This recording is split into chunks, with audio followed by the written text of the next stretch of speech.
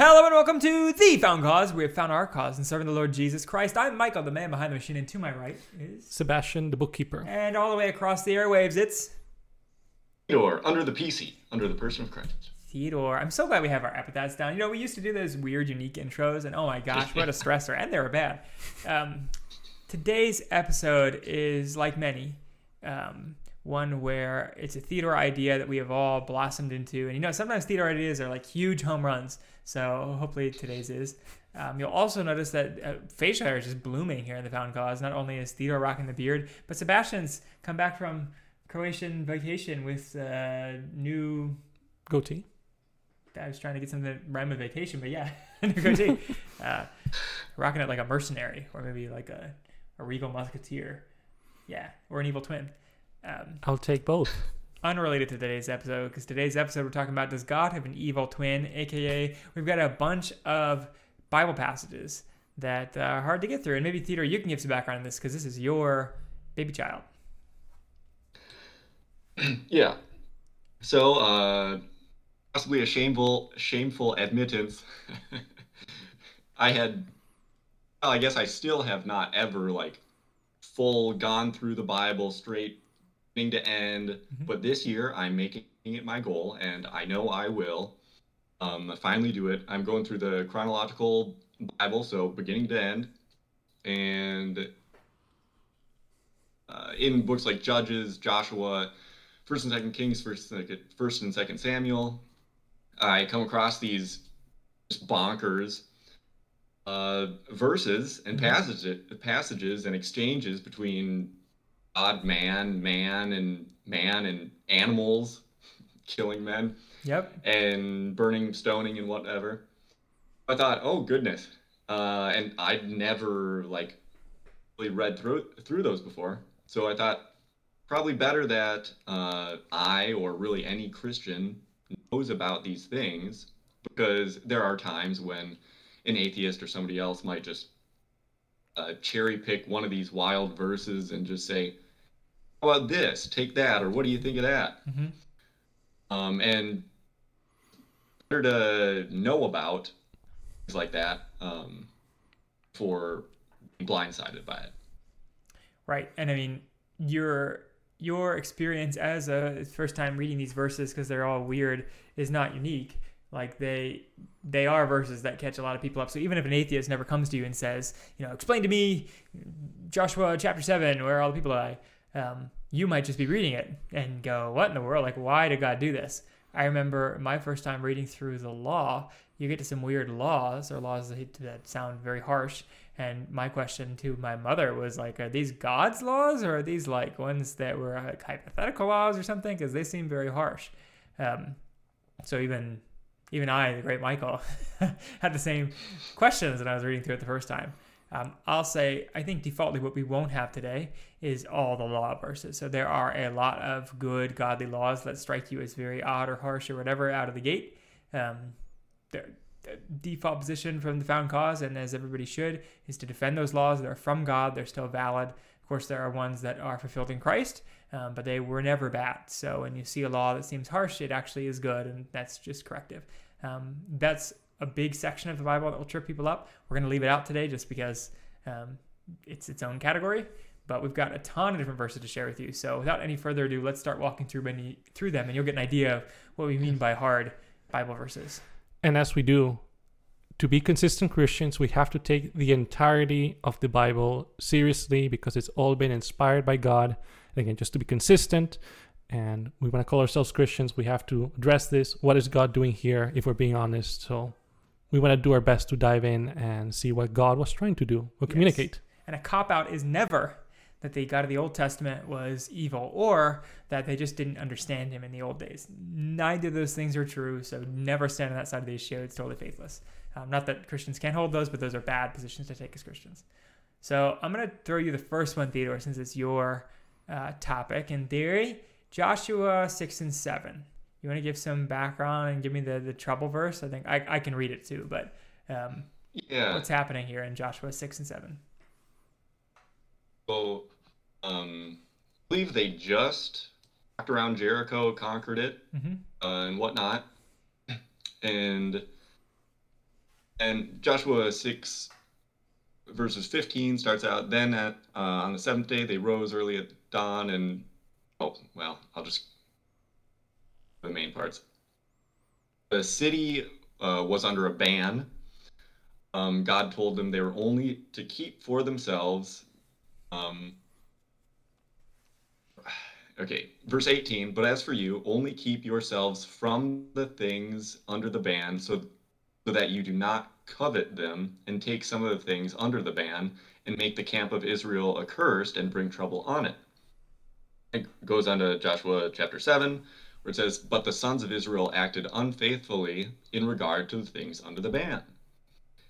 And so then Joshua sent out some spies to another place, and the men from that place struck down 36 of the Israelites. And Joshua was wondering why that happened, and God said Israel sinned, and they also have transgressed my covenant, which I commanded them, and they have taken some of the things under the ban, having been stolen and deceived, or having both stolen and deceived. And I'll fast forward.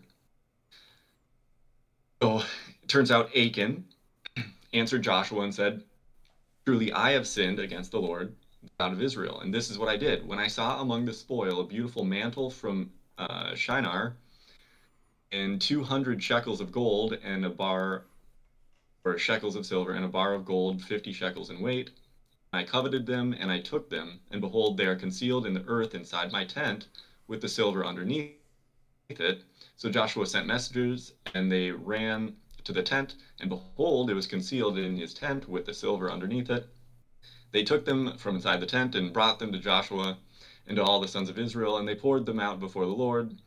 Joshua and all Israel with him took Achan, the son of Zerah, the silver, the mantle, the bar of gold, his sons and his daughters, his oxen, his donkeys, his sheep, his tent, and all that belonged to him, and they brought them up to the valley of Achor. Joshua said, why have you troubled us? The Lord will trouble you this day.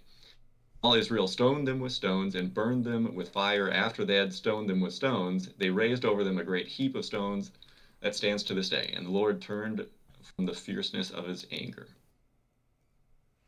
So we got that. Yeah, so we have great summary. So Jericho, everybody knows it. Haha, great story. You toot around with the horns and the walls fall down. Hooray. Children's stories about it. There's contemporary worship music about it. What they forget and they neglect to mention usually is that God had a ban, like you said, in the city, which was kill everyone and everything, man, woman, and child in Jericho. They didn't surrender. It was punishment. It was part of the Canaanite purging. And so Jericho was completely annihilated, and no plunder was allowed from Jericho except Rahab and her family. Those are the only people allowed out of Jericho, famous people. So when one single man took pretty small plunder, honestly, and you can understand why he took it. It's a big gold bar, bunch of silver coinage, and then a beautiful robe, which just clothing is super valuable. It's not as valuable to Americans, but back then very valuable. So very valuable things that he took, just him. And because of it, God curses the Israelites and makes them start losing battles. So they ask why, and he tells them why, and so they find the guy, and he admits to it. Now, of course, you might think like, oh, he pleaded guilty. Maybe there'll be some leniency on him, but he didn't really plead guilty. He waited for God to like weed him out. God has them like bring out his whole clan, and then his family, and then his smaller family, and then him. To find him out. And then he's like, I did it, right? Whereas he didn't really plead guilty. He really hid until the very end. So that being said, God does not show mercy on the guy. And he has them enact the punishment, which is stoning. And the Israelites, for once, they don't usually enact these punishments because they think they're too harsh. But they do stone him. And they don't just stone him, they stone all of his cattle, all of his belongings, even his animals, his sons and his daughters, and kill them all. So that sounds harsh, doesn't it? And people would probably mostly ask why his sons and daughters? One thing I would think is that, well, potentially they were complicit, or they were helping him hide, or they knew of it and did not tell Joshua. So they were, in a sense, enabling or just condoning sin. Yeah, I think that's generally the thing, is that God knows the hearts of men, and so he knew these people's intentions. His wife is not mentioned, oddly, but you think she's included unless she's dead. But maybe she didn't know, and that's why she wasn't killed. In any case, all his sons and his daughters, his cattle, his donkeys, sheep, everything was destroyed. I think also so that none of the Israelites could claim all these things and make it a habit or a way of going about business where you kill one person and take all his stuff. Right? Because then you could charge anybody with, he wasn't faithful, stone him and his whole family, and I'll take his donkeys, his cattle, his sheep, his tent, and everything he had. So instead, they made it clear that they were not only excising themselves of the plunder that Achan took, or Achan, however you said his name, had taken, but also anything else they could have gained from this guy. They were just cutting him off. They weren't stealing his stuff. So that is the reason the Lord was so serious. But he's totally just. And if there's anybody that can call for the death of peoples like the Canaanites or Achan, it's the Lord. Mm-hmm. All right. Yeah. Sebastian? Number 2. You've got a verse for us. Find it. Samuel, Isaiah? Isaiah. Nice. Oh, I love this one. This is from a great section, Isaiah, from Isaiah 41 all the way to 50. I'm not going to read all of that, but in Isaiah 45, there is a section, verse 7, where God's speaking through the prophet says, I'll read from verse 5. This one's pretty good. Good introduction. I am the Lord, and there is no other. Apart from me, there is no God. I will strengthen you, though you have not acknowledged me, so that from the rising sun to the place of its setting, people may know there is none besides me. I am the Lord, and there is no other. I form the light and create darkness. I bring prosperity and create disaster. I, the Lord, do all these things.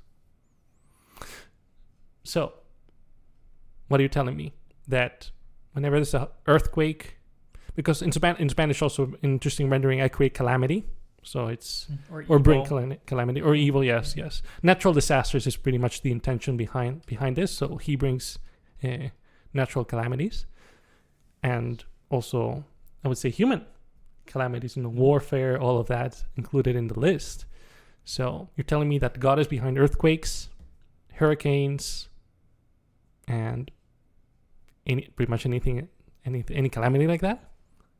Right. I thought God was only the God of blessing. I mean, people use these lines all the time, the prior ones, where they say, I'm the Lord, there is no other. I will strengthen you, though you have not acknowledged me. From the place of the rising sun to the place of its setting. I mean, do we all know the worship song? I do.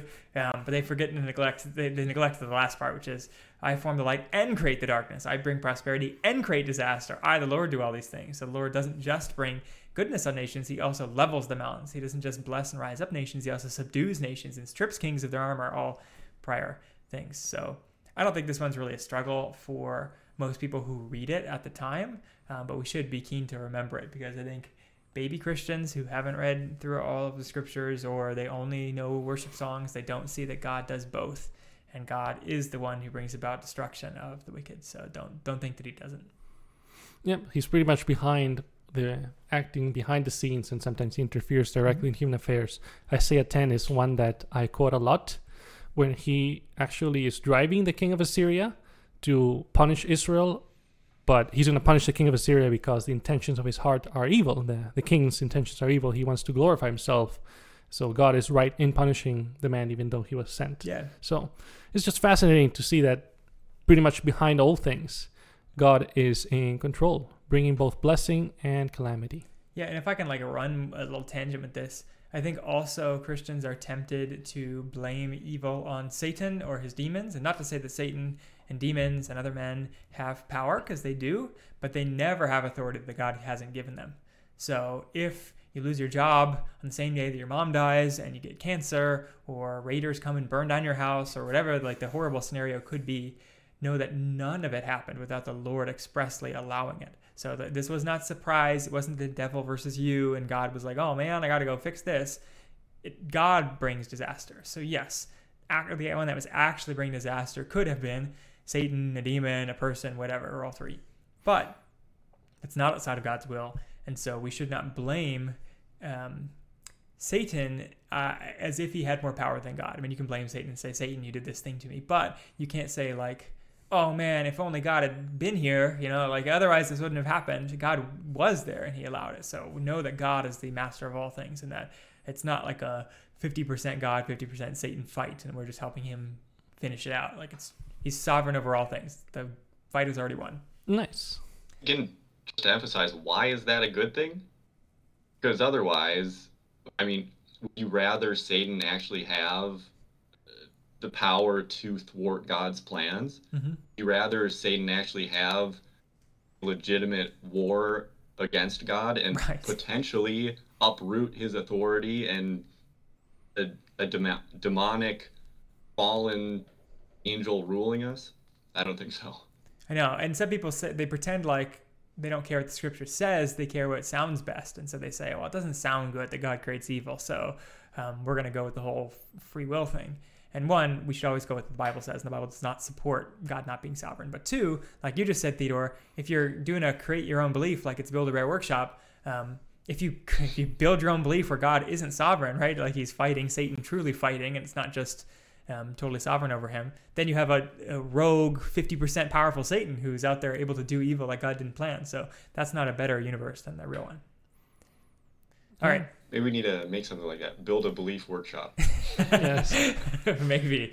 I was going to say Manichaeanism and Zoroastrianism already exists. It's already 50-50. You can just join that if you want. And you say a little prayer over the heart that you stick into your belief and hope it works out. I've got a verse. It's going to be the earliest verse, I think, today. And that's Genesis 3. If you're starting to read your Bible, you're a little baby Christian, you get to Genesis 3, and suddenly you're like, huh? That's because Genesis 3 is this. Now the serpent was more crafty than any of the beasts of the field the Lord God had made. And he said to the woman, did God really say you must not eat from the tree in the garden? So the first question Christians ask is, and sometimes they don't ask because they're just faithful, simple faith, but so how is the serpent talking? And why is the serpent bad? Two questions. And so on the serpent talking thing, because serpents can talk. I think that's my basic thing, is to say we believe the Bible, so the serpent talked. Now, serpents today don't typically talk. I don't think this is also a typical thing either. I think it was a special occasion when the serpent talked to Eve.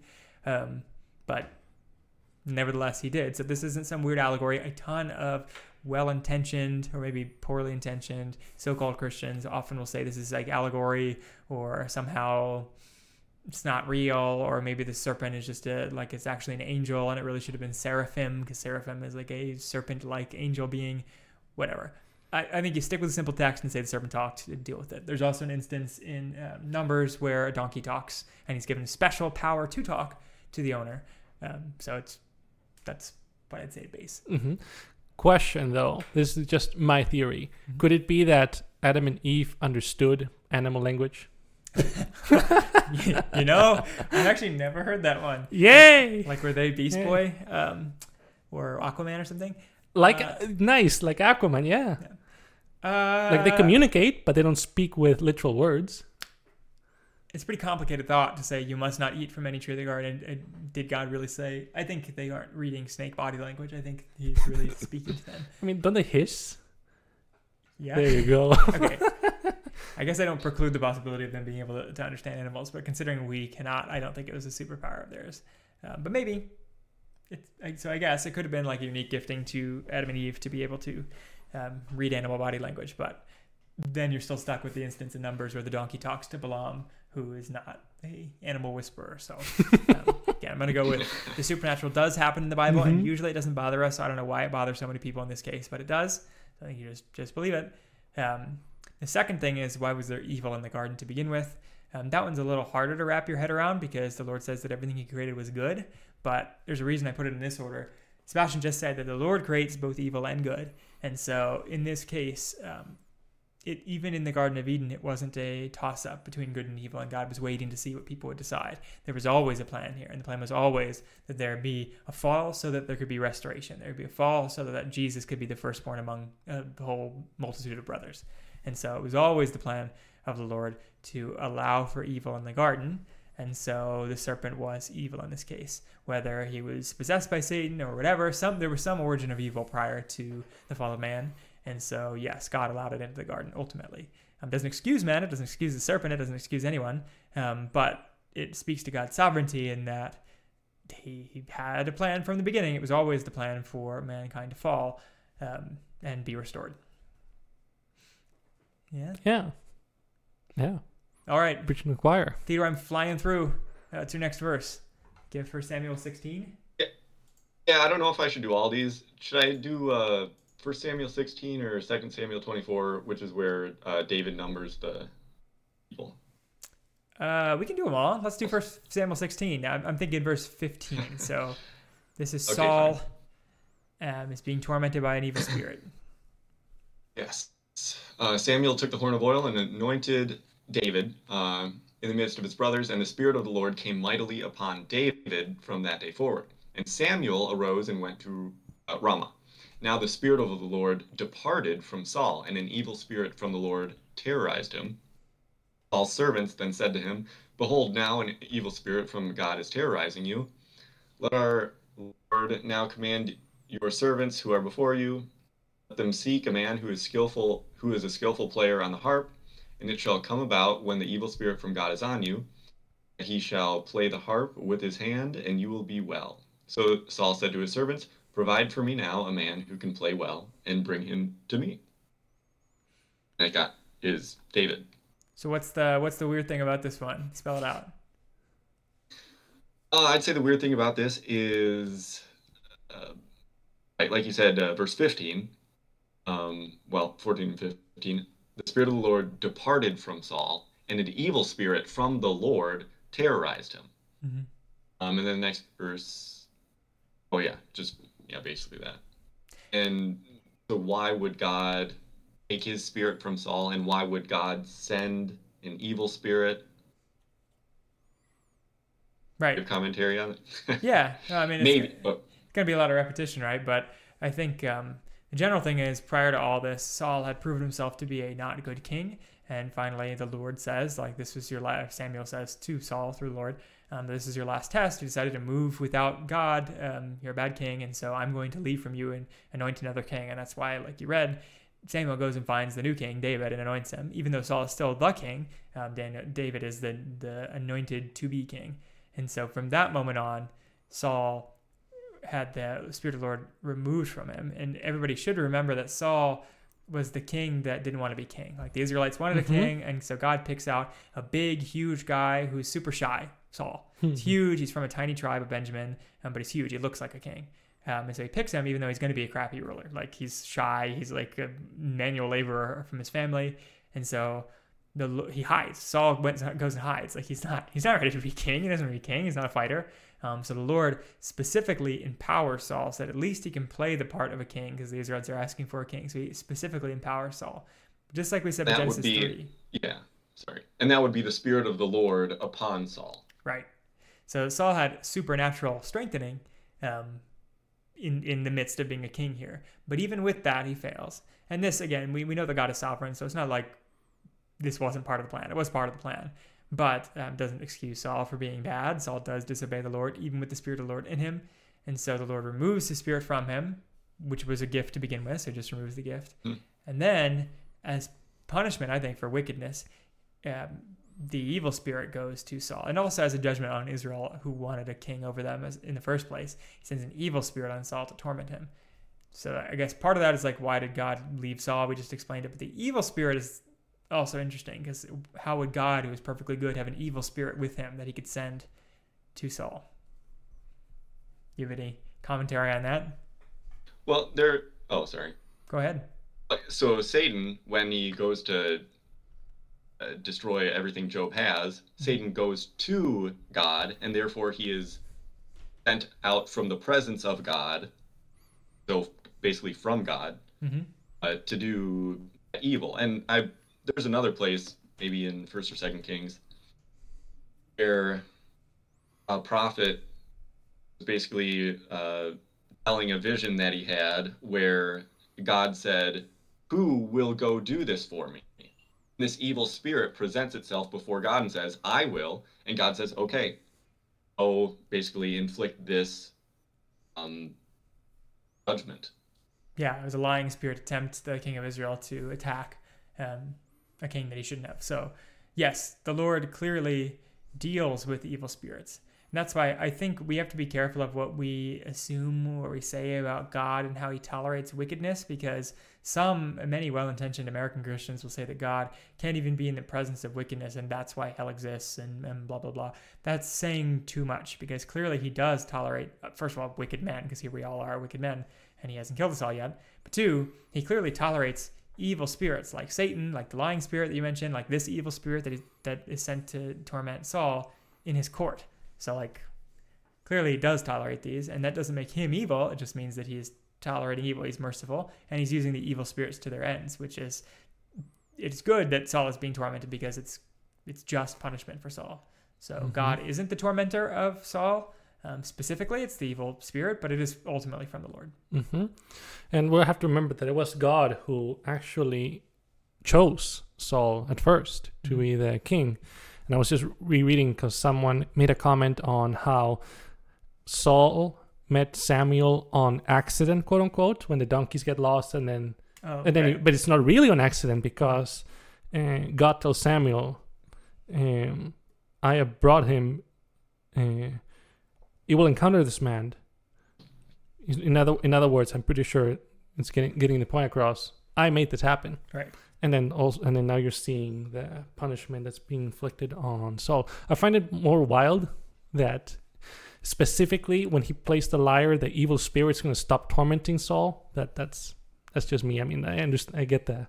To me, I get the evil spirit asking God for permission and then tormenting Saul. But the fact that the evil spirit's going to stop tormenting Saul when David plays the lyre, that to me that's more bizarre than the evil spirit showing up to begin with. I mean, I suppose it is bizarre, but we don't really understand how the spirit world works particularly. And I think it also allows for David to enter the scene. So it seems like a God-intended weakness of the evil spirit to be weak to lyre, which he has also gifted David in playing. Allows for David to be a servant of the king. Yeah. Kind of, and start with like a servant's heart, per se. All right. I think that's a pretty solid rebuttal and a good question. I mean, we can't deny any of these verses are truly weird questions, because I'm not going to pretend like when I first read that I was like, oh, obviously, like I still had to think about it as well. So it's a good one. Sebastian, you're up next. Isaiah 13, I think. Oh, yeah. You can tell I really like Isaiah. 13, verse 13, yes. Therefore, I will make the heavens tremble, and the earth will shake from its place at the wrath of the Lord Almighty, in the day of his burning anger. Like a hunted gazelle, like sheep without a shepherd, they will all return to their own people. They will flee to their native land. Whoever is captured will be thrust through. All who are caught will fall by the sword. Their infants will be dashed to pieces before their eyes. Their houses will be looted and their wives violated. See, I will stir up against them the Medes, who do not care for silver and have no delight in gold. Their bows will strike down the young men. They will have no mercy on infants, nor will they look with compassion on children. And that's it. And this is on a prophecy against Babylon, so the destruction of the Babylonian Empire.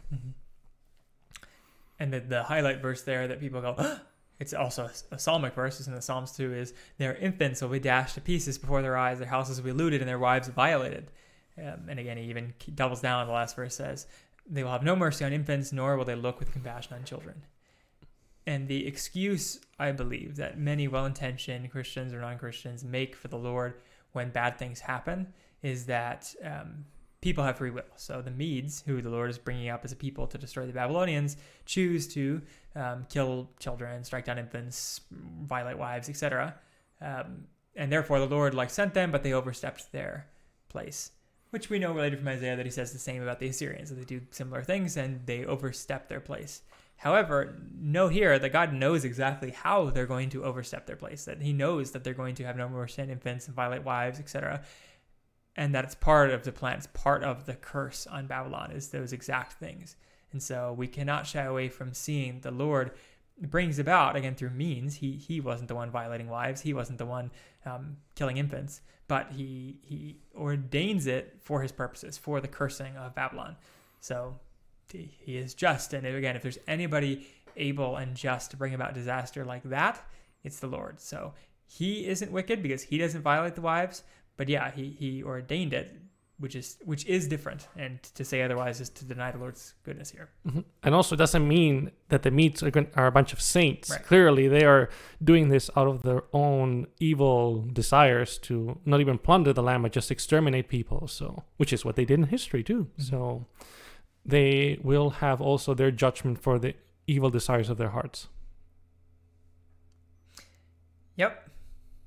Any comments, Theodore? All right, let me throw it. I'll get one verse here, and then we'll throw it back to you, Theodore. I've got another supernatural verse. So going to Joshua. Joshua 10, I mentioned at the very beginning of the podcast, is where Joshua is killing a bunch of Canaanites, which bothers some people. We have to recognize God's justice in that too. But apart from that, he's doing it so well. The Israelites are defeating their enemies so well that Joshua pleads to the Lord that they have more time to do it, because it's going to turn nighttime. And it's way harder to chase people down and kill them at night because they can hide. And so he pleads the Lord, and so the Lord answers his prayer. And it says, "So the sun stood still, and the moon stopped till the nation avenged itself on its enemies. And as it was written in the book of Jasher," some book we don't have, "the sun stopped in the middle of the sky and delayed going down about a full day. There's been no day like it before or since when the Lord listened to a voice of a man, because the Lord fought for Israel." And so the thing that people typically go, "What?" is that the sun stopped in the middle of the sky and delayed going down a full day. Mm-hmm. And people go, "Well, that's not physically possible." Well, I mean, snakes talking isn't normally physically possible, and a lot of other stuff is not physically possible. So I don't know why some of these things make people stand still when the Lord also brings hail that destroys the enemies and drives them out and whatever else, and has fiery whirlwinds and parts seas and things that. I'll do you a better one. Or rises from the dead. Yeah, or rises from the dead. None of those. Yes, people question them because they hate God, but they don't come out of the same atheist ire and even Christian ire as this kind of thing. So I don't know why Christians and atheists are into making either excuses or particularly attacking this one. But you read it, and yeah, the sun stopped in the middle of the sky. The Lord made it happen. So you might question, how did this happen? If the earth stopped spinning, we'd all fly out from the momentum and we'd all die.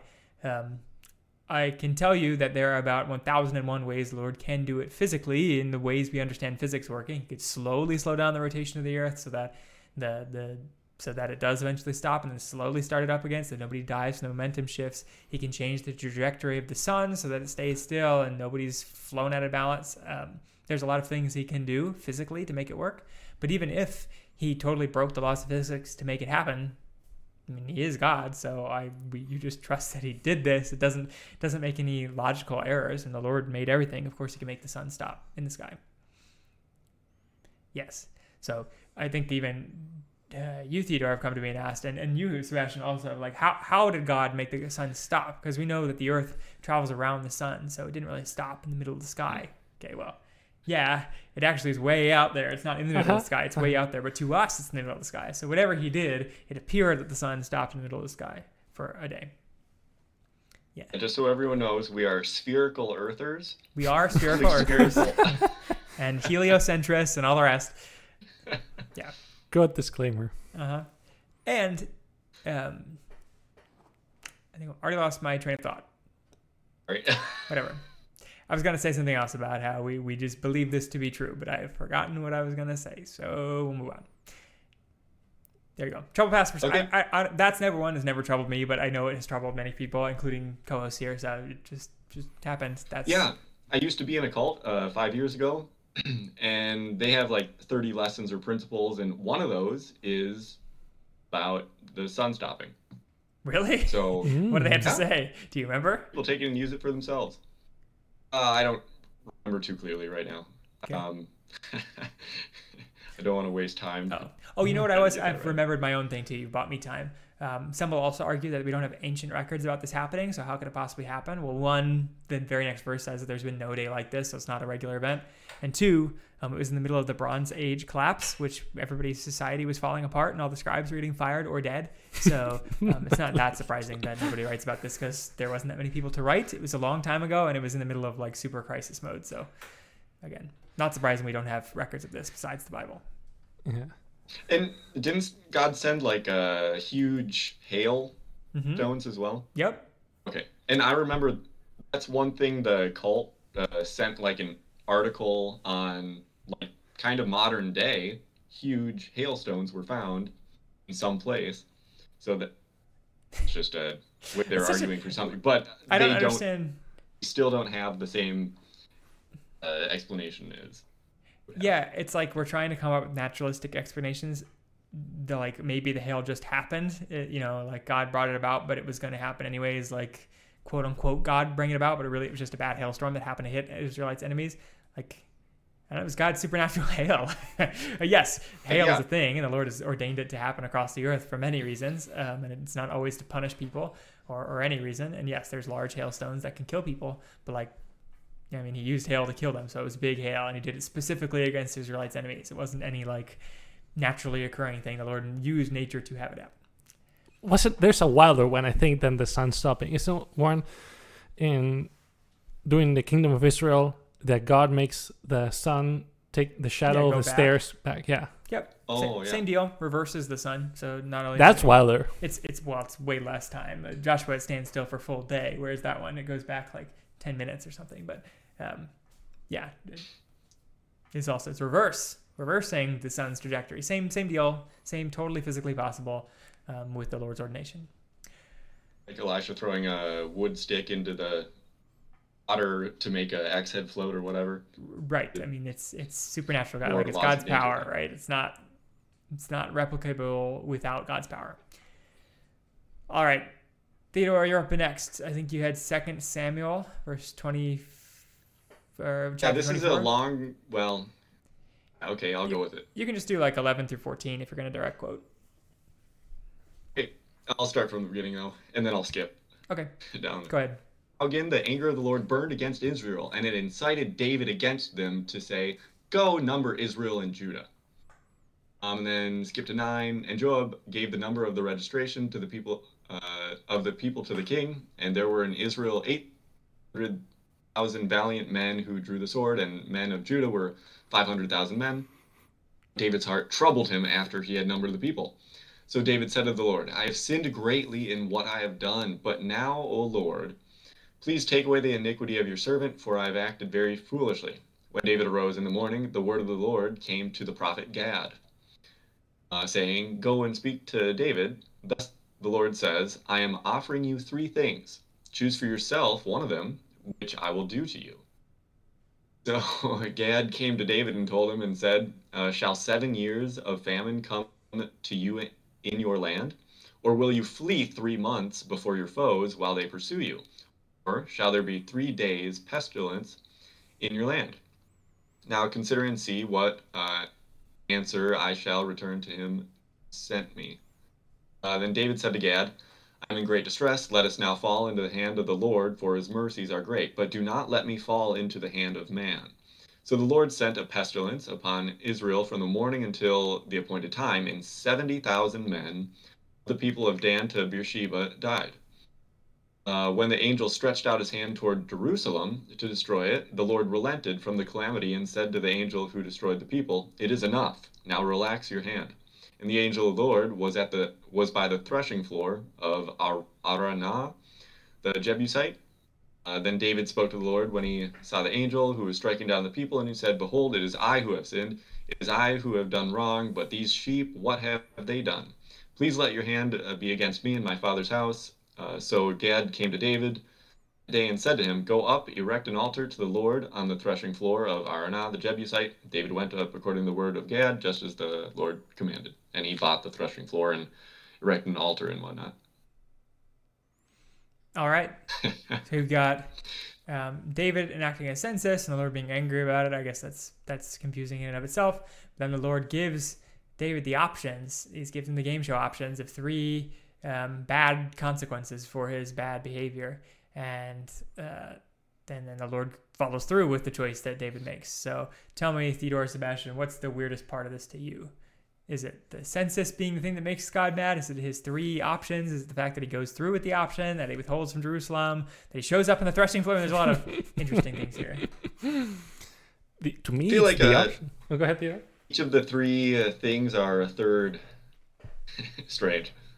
I get maybe why, like, getting a census of the army or whatever, that might be distrusting of the Lord. Because maybe he's just seeing, oh, how strong are we? Or maybe he's prideful, seeing how strong are we, and not relying on the strength of God, not relying on the direction of God. And then the three options, maybe, I don't know, God is testing David's discernment for his choice, or selflessness for selfishness. That's my take too, is that it's a test. Now, of course, nothing from God is a test in a human way. Like, God knows what David will say, but he gives the test for the sake of like the story, and so David chooses correctly, which is it's hard for a human to choose which one's better for your people: 3 years of famine, 3 months of being defeated by your enemies, or 3 days of plague, because plague can be incredibly deadly. And so I think they're all pretty much equal, if not super close to each other as far as what's actually bad death-wise. And then David chooses correctly, because even though they're all pretty much equal, only one of the options is purely the Lord killing people, and that is the plague. And so right.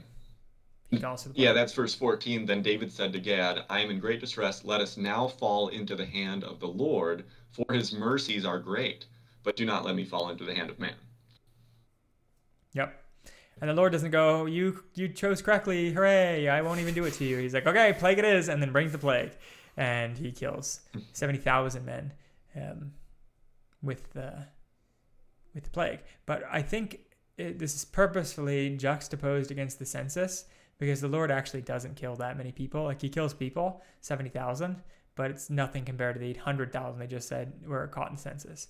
And like 1.5 million, I think. Oh. Right. So it's so it's a very small percentage, showing true that the Lord is merciful. So he does bring consequence, because there is consequence for this, but it's actually not that much. And he spares Jerusalem. And David comes and does a second good thing by saying, like, why are you killing people? Like, hurt me instead. And the Lord relents. So the Lord really does say, like, good choice. He just doesn't do it the baby way of saying, like, good choice, no punishment. Actually, he does his word. He goes by his word. He carries out punishment. Now, what might be tough or harsh would be that who are the 70,000 that died? Were they just innocent quote unquote bystanders that were just sitting by? All women and children. All women. Just kidding. I mean, they didn't enact the census, right? So it is kind of weird that they are giving this punishment instead of David, like David says. But we all know the Lord is just on who he decides to take. So these aren't people who are purely innocent. Nobody's purely innocent. So they died for their sins, but they also died for David's sin on top of that. Yep. Yeah. So nobody is purely innocent. But yes, they didn't they didn't do this sin. And if they're like in good standing with God, if they're God's sheep and whatnot, then I think it's Romans 14, whether we live or we die, we are the Lord's. Why? It's true. However you want to see it, I kind of see death as just a different body, different place. Trust God. Yeah, I mean, it's not good. Let's not pretend like death is good. But yes, the Lord is just to deal with people justly. So when he kills these 70,000, he could be bringing them to heaven, which, again, it's not ideal, because death is death and still bad, and now they have to wait for the new bodies. But eventually they were going to die, and this way it was the Lord's choosing. And again, if there's anybody just to kill people, it's the Lord, not men. Exactly. All right, we're going to keep trucking with 3 verses left. Sebastian, you want to take, this is one of Theodore's actually, but you want to take 2 Kings 1? Yes. Yep. I was just, So the new king of Israel, Ahaziah, got injured and sends to one of his messengers, go consult Baal, Zebub, god of Ekron, to see if I recover. Obviously, Yahweh is upset, and the angel of the Lord says to Elijah, go meet messengers of the king, tell them you're never going to leave this bed and you're going to die. So he meets the messengers. The king says to his soldiers, find this man, bring him over. And then Elijah, I assume he must be on higher ground, a mountain, because when the soldiers approach him, in verse 9, the king, then he sent to Elijah a captain with his company of 50 men. The captain went up to Elijah, who was sitting on top of a hill, and said to him, "Man of God," the king says, "come down." Elijah answered the captain, "If I am the man of God, may fire come down from heaven and consume you and your 50 men." Then fire fell from heaven and consumed the captain and his men. At this, the king sent Elijah another captain with his 50 men. The captain said to him, "Man of God, this is what the king says, come down at once." "If I am a man of God," Elijah replied, "may fire come down from heaven and consume you and your 50 men." Then the fire of God fell from heaven and consumed him and his 50 men. Yep. So, maybe obvious question to the crowd, but the oddness. I finished here, that up. What? There's like a third part to that. Oh, sure. The final, the innocent, yes, the man is spared. So the king sent a third captain with his 50 men. This third captain went up and fell on his knees before Elijah. "Man of God," he begged, "please have respect for my life and the lives of these 50 men, your servants. See, fire has fallen from heaven and consumed the first 2 captains and all their men. But now have respect for my life." And he does. And then the angel of the Lord said to Elijah, "Go down with him. Do not be afraid of him." So Elijah got up and went down with him to the king. So these 50 men do not die. So the question here would be that we all understand why the Lord is judging the king Ahaziah. He's going to a different god. That's bad. And we all understand why Elijah is called down to correct it, or at least curse him and say, like, "You're going to die and you're red." But isn't it weird that the Lord clearly enables and plans for Elijah to kill 50 men who are just coming to get him and bring him to the king, which is his mission anyways, that Elijah goes, like, "Die, here's fire." And then they all die. And then a second time they all die. And the third people are like, "Please don't kill us." The Lord does relent, for the record. I think it gets easier to understand when you see that the 50 last men ask for mercy and receive it, because that sounds right, like asking for mercy and getting it. But the first 2 groups of men, did they really need to ask for mercy to not die by fire? It's not like they flipped him off and said, like, "Death to God." They were just going to come and get him. So what do you think, men? I'm thinking the following. Elijah, if you remember, had just been run out of town by the previous king, Ahab, the father of the current king, and his wife Jezebel. And so he had been hiding out in the mountains, and he had been threatened to die, and Jezebel said that she was going to kill him, like he was on the death watch. And so he comes back with courage and bravery from the Lord to go give this prophecy to Ahaziah. But when Ahaziah recognizes him as Elijah the Tishbite, it's like recognizing him as Osama bin Laden. Like there's the terrorist, like the anti-state guy who's always yelling at the state. And here's Ahaziah, son of Jezebel, does not like Elijah. And so when he sends 50 men to go get Elijah, 50 men v 1 man, I think you understand the insinuation is they're going to arrest him, maybe beat him up, like probably not bring him to the king in good terms. 50 men, they're like it's a huge battalion, a giant police force for one guy. And so that's why Elijah answers them, "If I am a man of God," because they call him a man of God, insinuating like, "I don't think you really respect me as a man of God. If I am a man of God, I'll prove it to you and kill you all." And then blammo, they die. And then the king isn't stopped. He's not like, "Okay, like bring this guy in peacefully." He sends another 50 men to go apprehend Elijah. And again, they all die. So this is an arrest attempt. This is them trying to arrest Elijah, and he kills them all. And then finally, the king does not relent. The king does not say, like, "Stop trying to arrest him." He keeps trying to arrest Elijah. He sends a third group of 50 men. But these men don't obey their king. They say, like, "We're doing it because we obey the king to come to you, but we don't actually want to arrest you. Like, please have respect for the lives of our servants. Please don't kill us," right? Like, he knows enough to, and he said the benefit of 2 other groups of men dying, to ask for mercy. And so the Lord does relent. So I think context here shows that these men are really enemy combatants, and it is understandable when enemy combatants die in the line of duty. And verse 15 supports what you say. The angel of the Lord says to Elijah, "Go down with him, don't be afraid of him." So if he's telling him, "Don't be afraid of this one, but you should have been afraid," quote unquote, afraid of the other 2. Yeah. The other 2 had bad intentions for you, meaning beat you up or kill you on the road. Right. So there you go. That one is probably the easiest to explain of all the ones we talked about, because I think it's just a misunderstanding of it for the most part, unless you just don't see God killing anybody ever as being just. But I think the reason people find this strange is because they don't understand why these 50 men kept dying. And I think when you explain why they were enemies of Elijah, you know better. All right. I'll take the second to last one, and then Theodore, you can have the last say. But these are combined, actually. I'm going to let you actually have this one, Theodore, and then I'll end with a second one. So this is 2 Kings 2. It's the good old Elisha verse. Oh, okay. Then Elijah, went up there from Bethel, and as he was going up by the way, young lads came out from the city and mocked him and said to him, "Go up, you bald head, go up, you bald head." When he looked behind him and saw them, when he looked behind him and saw them, he cursed them in the name of the Lord. Then 2 female bears came out of the woods and tore up the 42 lads, tore up 42 lads of them. And he went on there to Mount Carmel, and from there he returned to Samaria.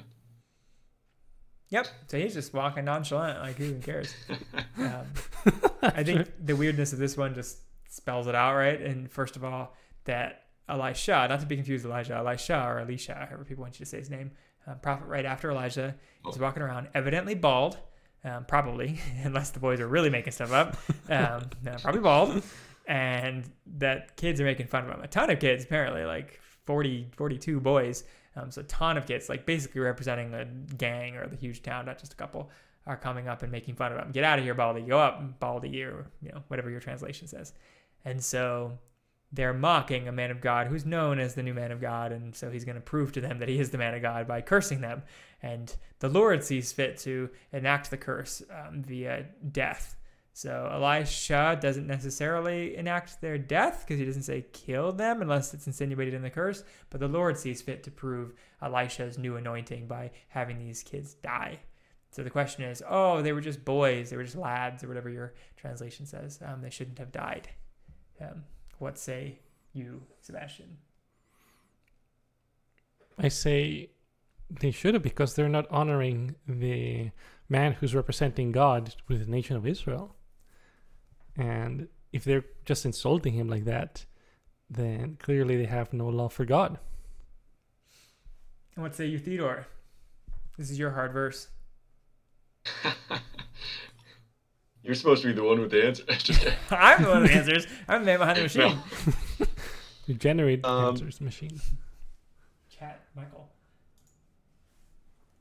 I don't know.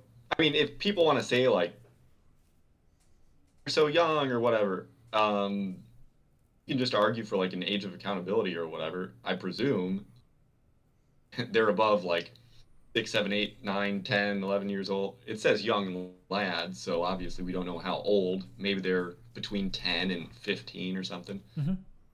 Yeah, you can make the excuse like maybe they're older. And granted, they probably were. I mean, they're old enough to be going around roaming by themselves because they're not with their parents.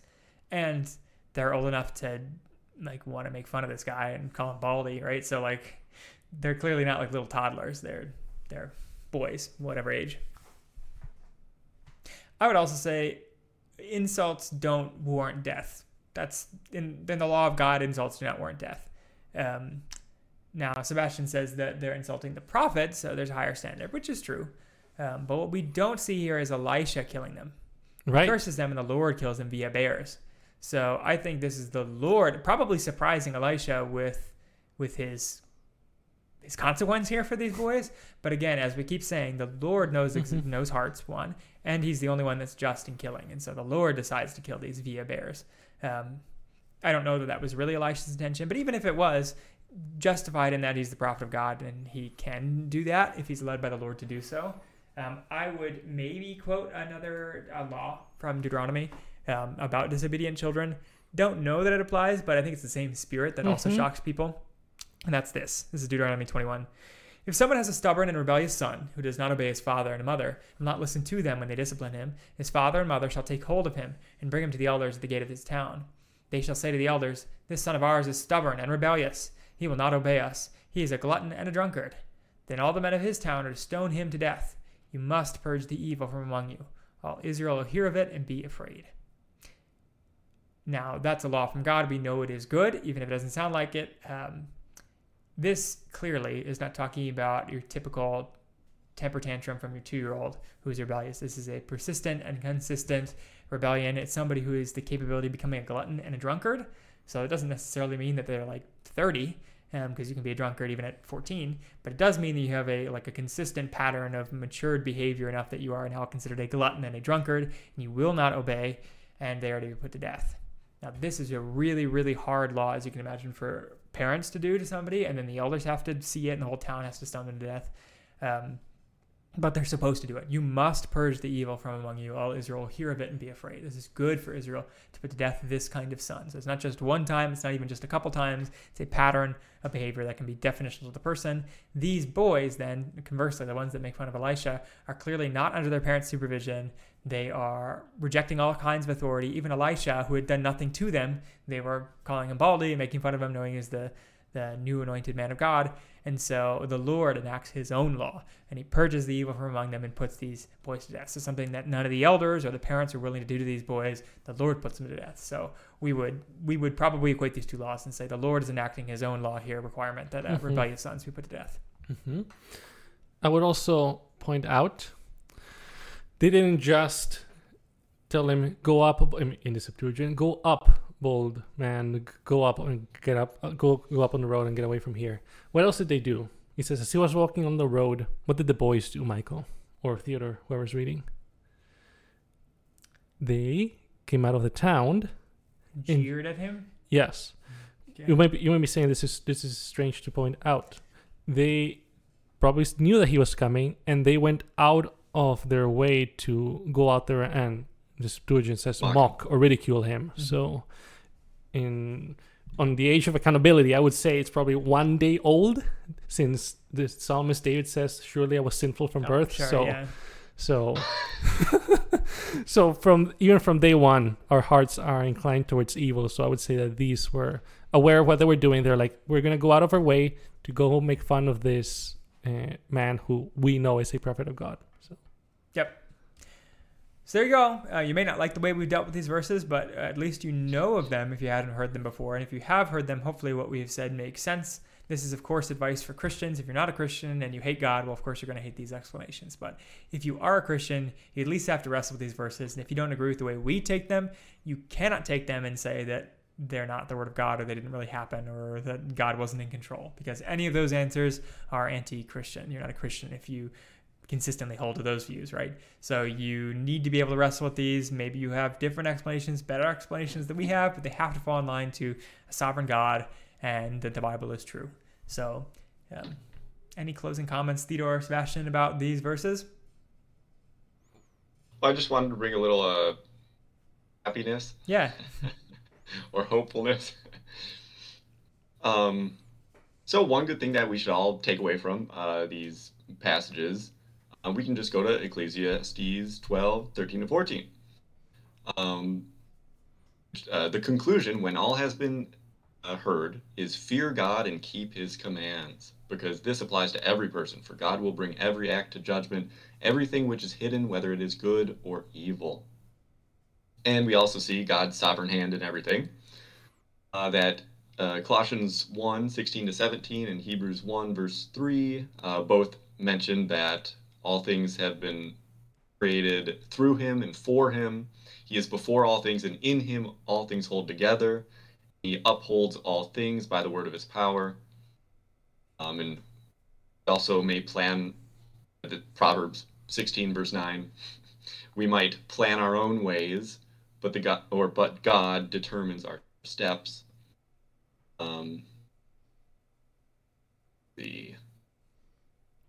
whenever, so obviously, some people might say, why is God doing this? Or why do people deserve this? Or why would God maybe be or secondary cause or something? And we can go to Jeremiah 18, 6 to 8. Behold, like the clay in the potter's hand, so are you in my hand, O house of Israel, is what God says. At one moment I might speak concerning a nation or concerning a kingdom, to uproot, to pull down, or to destroy it. If that nation, though, against which I have spoken, turns from its evil, I will relent concerning the calamity I plan to bring on it. And Paul repeats this kind of in Romans 9:19-20, basically saying it's foolish of us to answer back to God. Will the thing that is molded say to the molder, why did you make me like this? Or why did you do this or bring this about? Whatever. Foolish of us to clap back. I guess that's the term, clap back at God.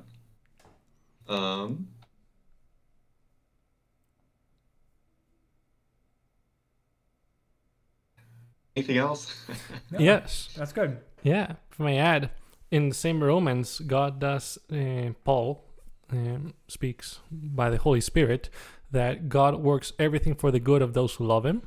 And we know that God is sovereign for absolutely everything that happens in this universe. As Joseph, in his wisdom in his later life, said to his brothers who maliciously intended to either kill him or sell him as a slave, he said, what you meant for evil, my brothers, God meant for good.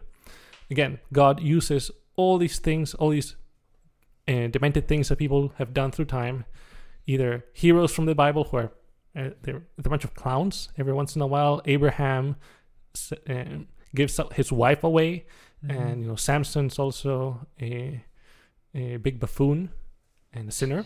So God uses sinful, broken people to achieve his means, and as Christians, we trust and we know, even by the direct testimony of Jesus, that he works everything for good.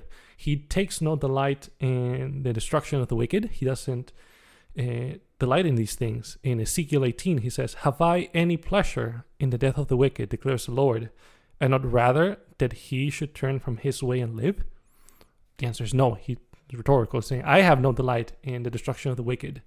I am just, God is just, and he will bring destruction and punishment on those who do evil, but he doesn't enjoy it maliciously or anything like that.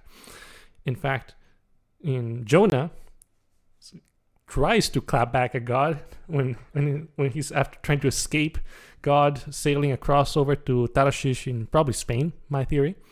Says, this is what I tried to forestall by fleeing to Tarshish. I knew that you are a gracious and compassionate God, slow to anger and abounding in love, a God who relents from sending calamity.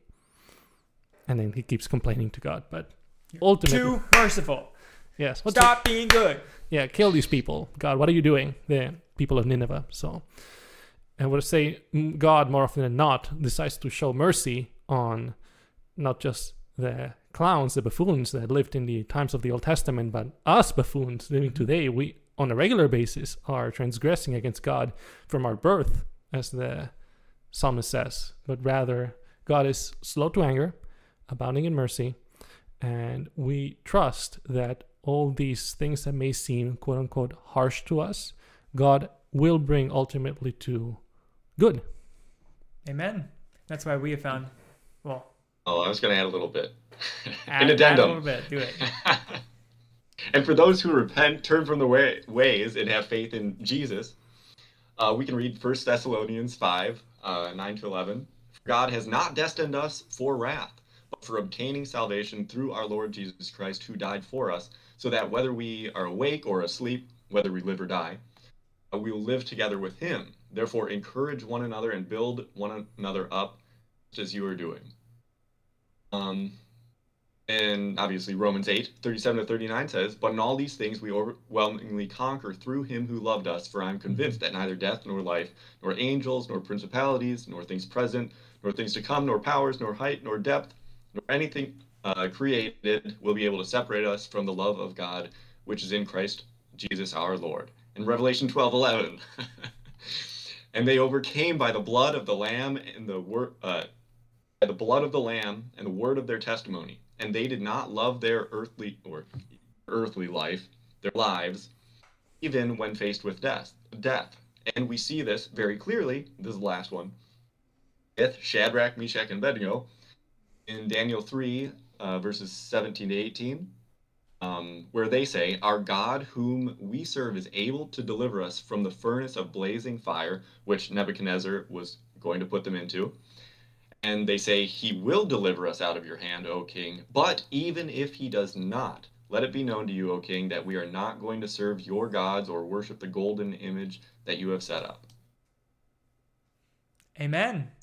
God is not your baby Jesus soft-faced man. He is a sovereign and great king, and we can take great encouragement because he's way bigger than us, and so nothing can harm us if we're in his wings, even the things that are supposed to harm us by the world standards. That's why we found our cause in serving the very same Lord Jesus Christ. I have been Michael, the hand behind the man behind the machine, and to my right has been Sebastian, the bookkeeper. And all the way across the airwaves, it's been Theodore, under the PC. Thank you for listening. If you want to see the rest of our episodes, you gotta go to foundcause.podbean.com and download them all for listening pleasure. Unless you want to see our beautiful faces, because these are just audio only, you gotta go to YouTube then, or facebook.com/foundcause. We are there. All our podcasts are there. We're also on iTunes, Spotify, and wherever else you might download your podcasts. Until next time, we talk about something, yes, legitimately completely different, I'm pretty sure. Thanks for listening. Bye-bye. Bye.